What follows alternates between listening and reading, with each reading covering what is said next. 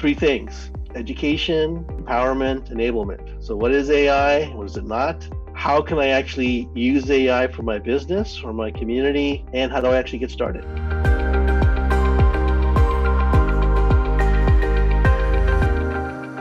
Welcome to another episode of the ROI Podcast presented by the Indiana University Kelley School of Business. I'm your host, Matt Martella. Here on the show, our mission is to help organizations make better business decisions. So if this is your first time joining us, welcome to the Kelley family. We exist to get knowledge and insight and wisdom straight to you. So if you have a question you're wrestling with as an organizational leader, maybe you're wanting to touch base with some of our faculty and get some of the research or trends that are happening in various industries, or you just know of a great individual who'd make an awesome guest for our show, we would love to hear from you. Send us an email to ROIPod, that's ROIPOD at iepui.edu. In regards to human history, we stand on the shoulders of giants currently, and especially I'm talking more so in the tech sector. Here we have technology, access to technology, I should say, that does so much for humanity, whether that be the cell phone in your pocket, which serves as a device to communicate with any person around the world at any time in an instant, or become a photo that takes a snapshot of a moment in time that captures it and holds it forever. There's no question in 2020, we have the most advanced technology in all of human history combined. So how do we leverage that? As we continue to advance, now we're seeing talks of artificial intelligence, technology and computers that are actually learning and teaching themselves. It can be a very scary thing. It could be a very encouraging thing. It all depends on where you sit and your mentality and your knowledge and know-how. But how do we leverage that in order to grow our business? Well, on today's episode, I am honored to be joined by Neil Sahota. He's an IBM Master Inventor, a United Nations Artificial Intelligence subject matter expert, and author of the book, Own the AI Revolution, Unlock Your Artificial Intelligence Strategy to Disrupt Your Competition. Neil, welcome to the podcast. Hey, very awesome to be here, Matt. Thanks for having me on. So let's talk about this book you have. You know, you're a big proponent of artificial intelligence, obviously. So kind of give us the, 30,000-foot view to someone who's interested in this book. Well, I will tell you that, if I ask your audience, you hear the word AI, what's the first thing that pops into your mind? I think it's the Terminator, something like some cyborg from the future coming back. That's what I hear often. It's the Terminator time, Oh, man, the machine's going to rise up, conquer humanity, or, take over the world. And I'm like, that's not really what AI is. We're so far away from anything like that being happening. Right? AI, like all technology, is a tool. And I really feel like it's a chance for all of us to kind of create the future. And right now there's a lot of kind of fear-mongering out there, or it's like super technical, that people weren't really getting the help that they wanted. And I realized that, answering a lot of the same questions for businesses all the time, I finally said, let me write a book. And so my book, Own the AI Revolution, is really for non-technical business leaders to understand three things: education, empowerment, enablement. So what is AI? What is it not? How can I actually use AI for my business or my community? And how do I actually get started? And so I like that point you brought up initially. The very first thing a person thinks about when they think of AI is typically that doomsday scenario. Humanity is now slave to the robot, kind of mentality. And I think that, even though we joke about it, I do think it taps into a real principle or real feeling. Maybe the robot's not going to fully take over the world. However, if I'm someone from the manufacturing sector, or like someone who's working in the manufacturing, well, maybe it could take my job away. As we've seen in some instances where people fear that this robot's coming in, I'm going to lose my job as a line worker or a manufacturer. But that does become a real fear. So talk about what AI more so is right now and today, and what it's not. lot to unpack there, Matt. You reminded me ironically of a Prudential billboards ads I saw where they're going like, a robot can't take your job if you're retired. But that's not an option for all of us.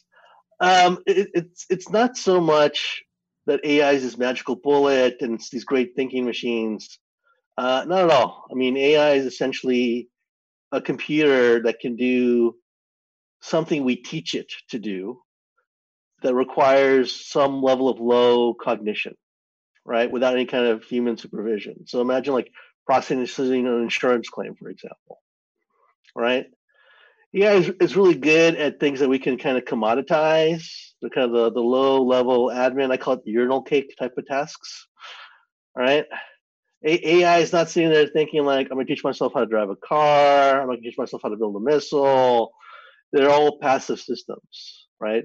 None, as far as we know, is consciousness, but we're so far away from this concept of we call artificial general intelligence, where they're thinking for themselves. Rather, just think of them that they're like kind of like a digital assistant, right? We taught them to do something, and they only know that one thing or those two things, and they help us do that work. And I know we see, and I think for myself in this, when I think about it, I think I'm closer and have a better relationship with AI than I realize. For example, I went to the grocery store the other day, and you take for granted some of the aspects of you walk through. There's lines at the other checkouts, but then there's a self-checkout line that's just flying through people. And kind of to your point, I mean that is a branch of AI because you're not interacting specifically with another human, transacting cash, handing over. Some of the same elements that would go into it.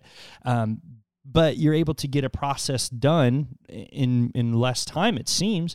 And I think for a lot of people, and I think that even before all that, there was that fear that, the moment these self-checkouts come in, that's going to be the end of grocery store jobs for people. Jobs are going to be gone. And I think that's a big concern.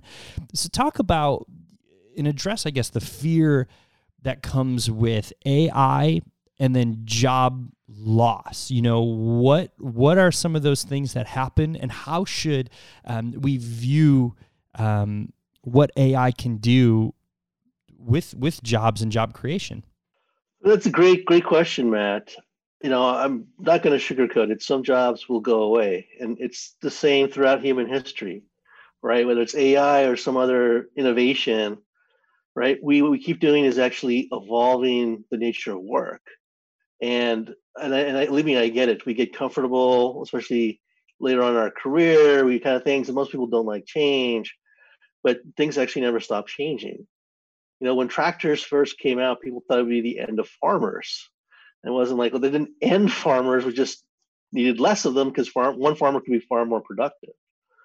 But it also freed up time to do other things. It's the same thing with AI. It's not that, okay, an AI can do insurance claims. We don't need insurance processors anymore.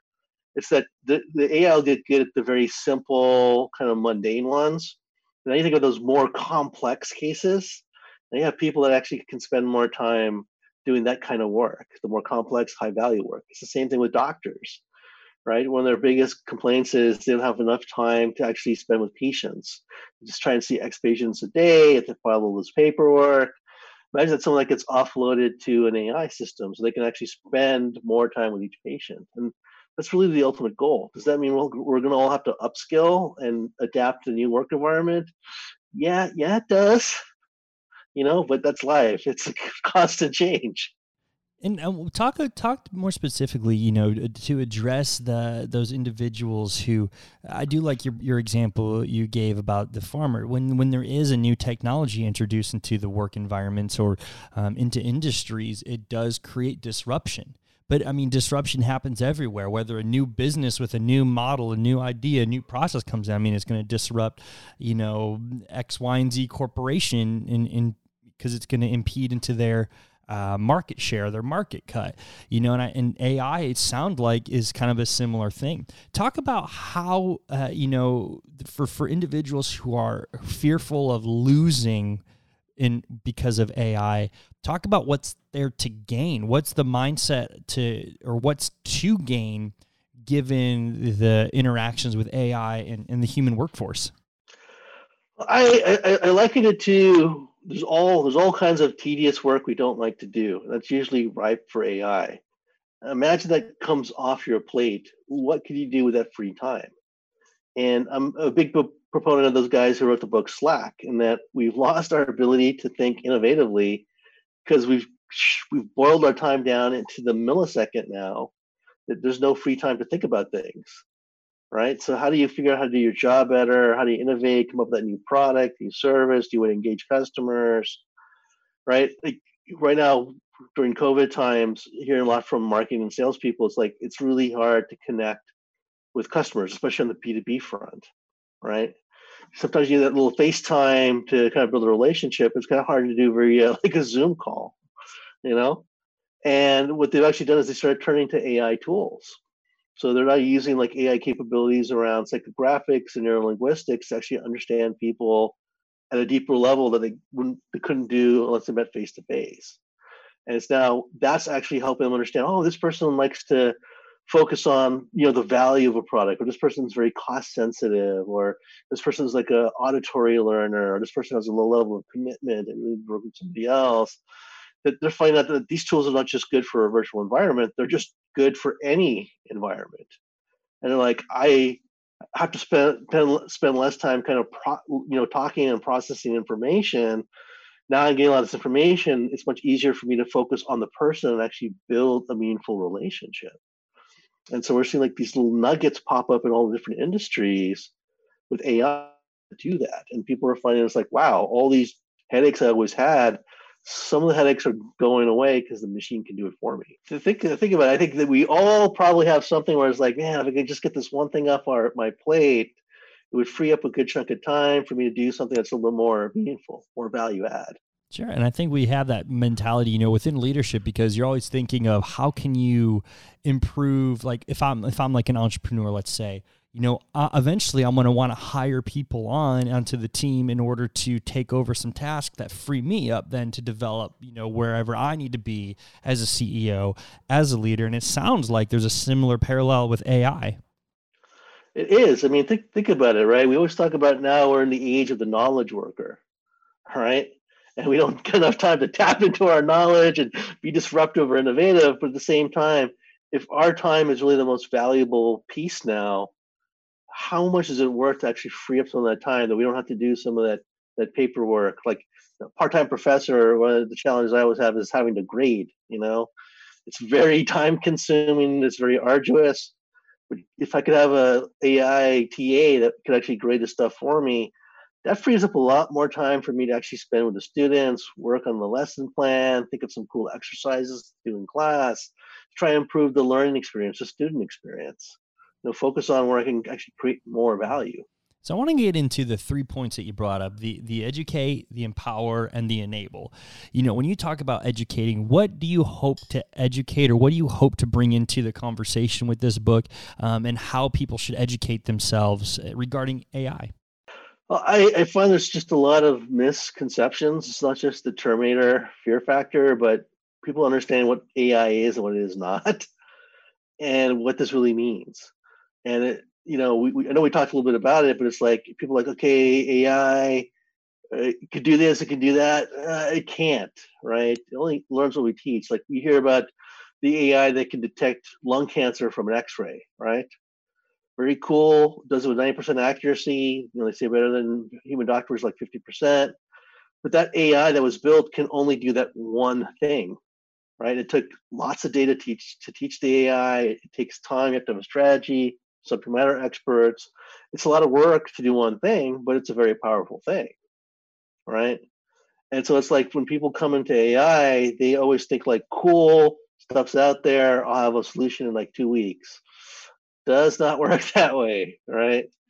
The more variability, the more complex the system, the longer it'll take to actually build something. And I'm not trying to dissuade people from obviously building with AI, but I find that the expectations on how things actually materialize, like how you build a solution, are really askew, and that's a big challenge. The second big challenge, you have a lot of companies out there that they're not really doing AI, but claiming they are. It's a nice buzzword for them. And so there's a lot of disappointment out in the business world saying like, oh, well, AI is not really that powerful. It's not really that cool, and it's like, well, you're not really tapping into what AI is. And that's leads to the third big challenge, which is the capabilities. People really have to understand what the capabilities of AI are in order to tap into them. You alluded earlier when you started the show, Matt, that we're entering the fourth industrial revolution, right? We're talking about the digitization of pretty much everything. We're used to machines being for automation, right? Doing something faster or cheaper or less errors. AI brings a whole different set of capabilities, right? There's value in automation, but you're only tapping into 20, 30% of the potential. If you can tap into innovation, because machines can do things, there's, that no computer could do before. We actually have new ways of doing things. And that's what people are struggling with, is getting to that mindset to realize, how can I actually unlock more of this value? And I definitely want to tap into that more. Toward the end of the show, I really would love to get into supercomputing and kind of what your thoughts are, especially with some of the, Google breakthroughs in quantum computing. So definitely hold on to that thought, because I'd love to get your opinion.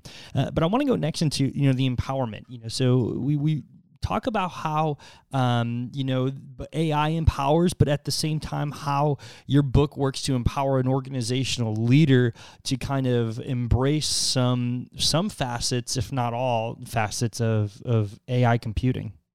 Well, I go into detail in that the most successful AI ventures, whether it's new product, new business unit, new company, were actually started by non-technical people. And that's one of the biggest challenges I've seen working with organizations around the world, is they're like, well, I got a lot of smart technologists on my team. They'll tell me what we should be doing, right? And it's a common thing, but in this fourth industrial revolution, unfortunately, most of those technologists can't tell you what to do, right? They may be really smart guys, but how many IT guys, Matt, that know the problems of a doctor or a lawyer or an accountant, right? I mean, unless they specialized in it while getting an IT degree, I don't know that there's very many. Yeah, and that's the big problem, right? Is that you got the business leaders saying, okay, well, the technologists tell me what we need to be doing. The technologists don't actually understand, right? When it comes to AI, yeah, you focus on a problem and all this stuff. It's kind of this mesh, right? In that you have to have both the domain expertise and the understanding the capabilities to actually figure out an innovative opportunity. A great example was, there were three lawyers, right? Very successful. Bruce worked for big firms, started a little boutique firm, because they were set for life. And, one of them was from my alma mater. I wanted to reach out. So I wound up meeting with them for lunch, talking about a few things, and started talking about AI. And they're like, we feel like we should be doing something with AI. What is it? And I'm like, I'm not a lawyer. I play one at the university. But I'm not a lawyer. I never went to law school. But let's talk about it, right? And so we started talking about some of the challenges lawyers have, that kind of stuff. And they realized, you talk about the urinal cake type of work, that when someone files a complaint against you, you have to read the complaint, you have to file some paperwork, you have to do the interrogatories, you have to generate deposition questions, do some research, start formulating a case strategy. It's a lot of grunt work up front. Like, is that an opportunity for AI? So here's three lawyers that don't know anything about AI, don't really know technology, starting to build a solution. And so they figured out what they wanted to do. They figured out what the opportunity is. This is what my book talks about, right? How to go through these steps. And then they partnered with some technologists to actually build it out. And it actually wound up working so successful, they actually sold off their boutique law firm and started a new company called Legal Nation. They actually have like Walmart and Nationwide Insurance, some very big companies as clients now. And their AI, right, would have taken like an associate lawyer like 3 years of experience, maybe 10, 12 hours to do. Their AI does in 2 minutes, And if you'll indulge me for a second, because a great example of the innovation, the power, and why, it's got to be the business leaders kind of taking the reins here, is that Walmart had a case about chickens, right? Guy bought a whole chicken, bit into a gizzard, chipped his tooth. Ironically, the guy was a dentist, right? Sued Walmart for damages.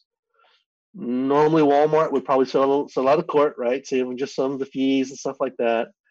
I don't know. They'd probably pay like maybe $60,000, $80,000, or just make up the number. But now that they have the Legalmation AI, right? He ran it through the AI because what does 2 minutes cost you? And the AI came back, did all its work. But one of the things the AI came back and said was, well, as part of the case strategy, it's actually a material fact that when chickens eat, they eat stones and it gets stored in the gizzard. So by buying a whole chicken and buying the gizzard, the customer should have been aware of the risk, and therefore Walmart is not liable. It was that argument that won Walmart the case, right? And I even remember asking, like, would have a lawyer been able to figure this out?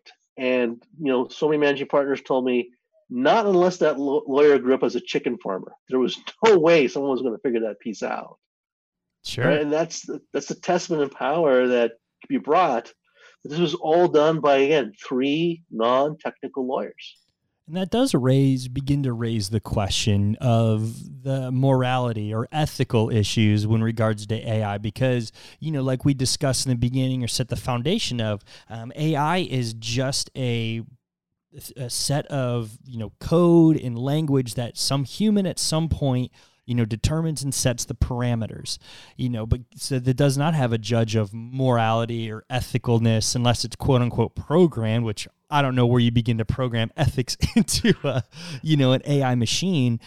But is there a point where then AI goes too far? Is there some place that it just becomes, and I think that's a decent example of an individual and, using law and lawyers to try to figure out a case and bring in all these knowledges and facets, but to some point then, if someone does have malice intent to program into the computer some sort of, thinking, where does ethics and morality come into the AI conversation?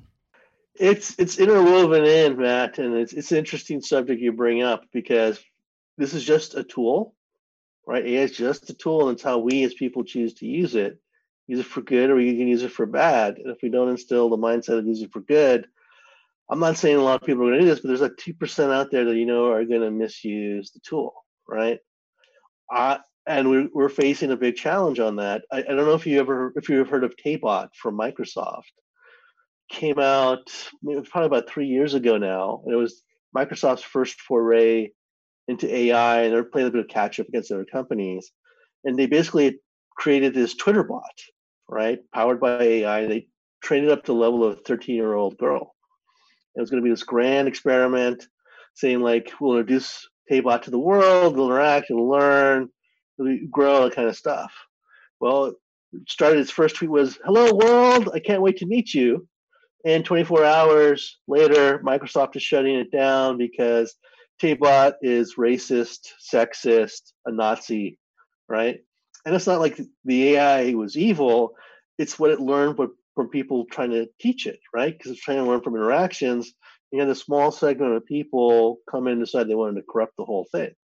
It turned more into a testament of our society, unfortunately, than what this means with technology.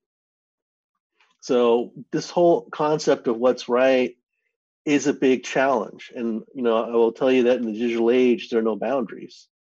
In China, they have police officers outfitted with Google Glass. And so when an officer looks at you, they know your name, where you live, where you work, where you've been the last 2 hours, right? And the people in China, they love it because it's like it'll help catch criminals faster, it'll help find lost children, right? Imagine taking that technology to Europe or North America, right? I can already see you shaking your head going like, oh my God. It would not go well. I mean, and it's a cultural thing because, it definitely crosses a bunch of ethical boundaries because of our culture. Yeah, right. It's Big Brotherish, invasion of privacy, and there's nothing to really stop that from coming over.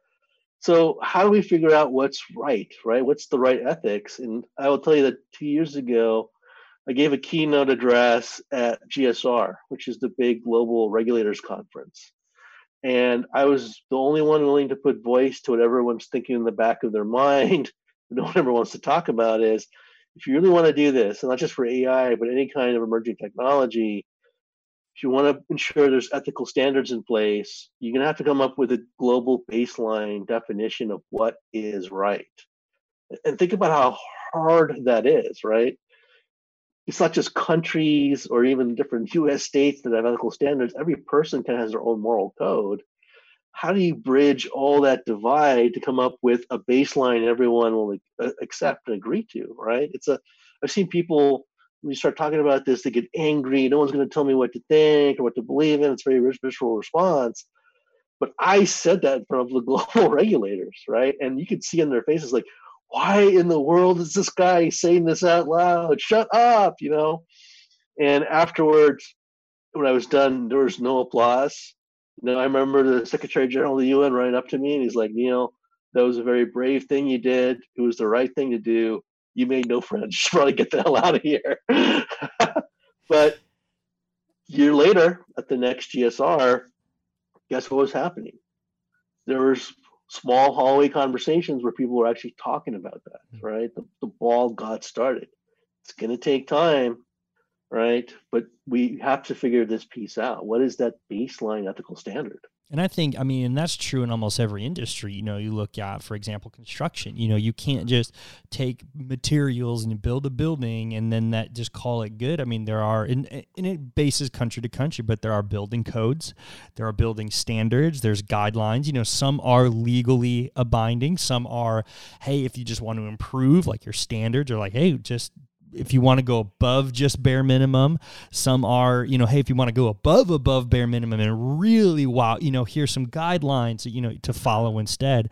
And I think that could be true, like you were saying with AI, is that having a commonality of terms or foundational gridlock or, foundational principles, it does seem to be part of the conversation. Absolutely. Because, then you get into places where you have people who do have, all the know-how of AI are really able to leverage it for evil instead of good. And how do you combat that? Well, that's the big challenge, right? Again, you can have a lot of smart technologists and people that want to do good, but we always focus on, I'm trying to solve this problem or take advantage of this opportunity, so I'm expecting X. And does it work for X? No one's ever thinking about how else people might use this or misuse this. I always talk about drones as a simple example where, right, we create drones, they go around, they can help us map out land, look at, forest fires or wildfires, those kind of stuff. But no one's thought like, well, what if some guy was flying a drone by an airport, right? How dangerous is that? Or what if they're flying it over your backyard and taking pictures? Is that okay? What if they're taking pictures of your small kids, We didn't think through all these different scenarios. And we're so used to being reactive and having time to react, but we live in a time where change happens so fast. We have to jump ahead of these things, understand how things might wind up being used. Well, finally, as we begin to wrap up, I do, like I said, I want to come back to your thoughts with supercomputing. We have quantum calculations like at an unbelievable scale at how fast, processing is becoming with AI and computing technology. So I'd love to get your thoughts. What's supercomputing going to bring to this industry? How is it going to disrupt our current status of now? And, where are we going in the future? What do you see? Paint the vision of Neil's future, of what he sees AI accomplishing. Imagine a completely digitized society where you have your own little AI assistant that's crushing through, exabytes of data per second to help you figure out what to buy, what to eat, where to go, what's going on, right? 5G is meant for streaming, man, to help fuel tons and tons of data through. There's 31 billion IoT devices already out there, and I think 127 get added every second, right? We've created this massive data funnel. We're creating data for machine consumption. And I think ultimately we need quantum computers, all this stuff to be able to process this volume, but also take us to that next leap where everybody wants that little AI buddy. Again, Neil Sahota, he's an IBM master inventor, United Nations artificial intelligence subject matter expert, and the author of the book, Own the AI Revolution, Unlock Your Artificial Intelligence Strategy to Disrupt Your Competition. Neil, just want to thank you so much for being the guest on our show. Hey, thanks for having me on, Matt. This was fantastic. This has been another episode of the ROI Podcast presented by the Indiana University Kelley School of Business. I'm your host, Matt Martella. Here on the show, our mission is to help organizations make better business decisions. We'll see you next week.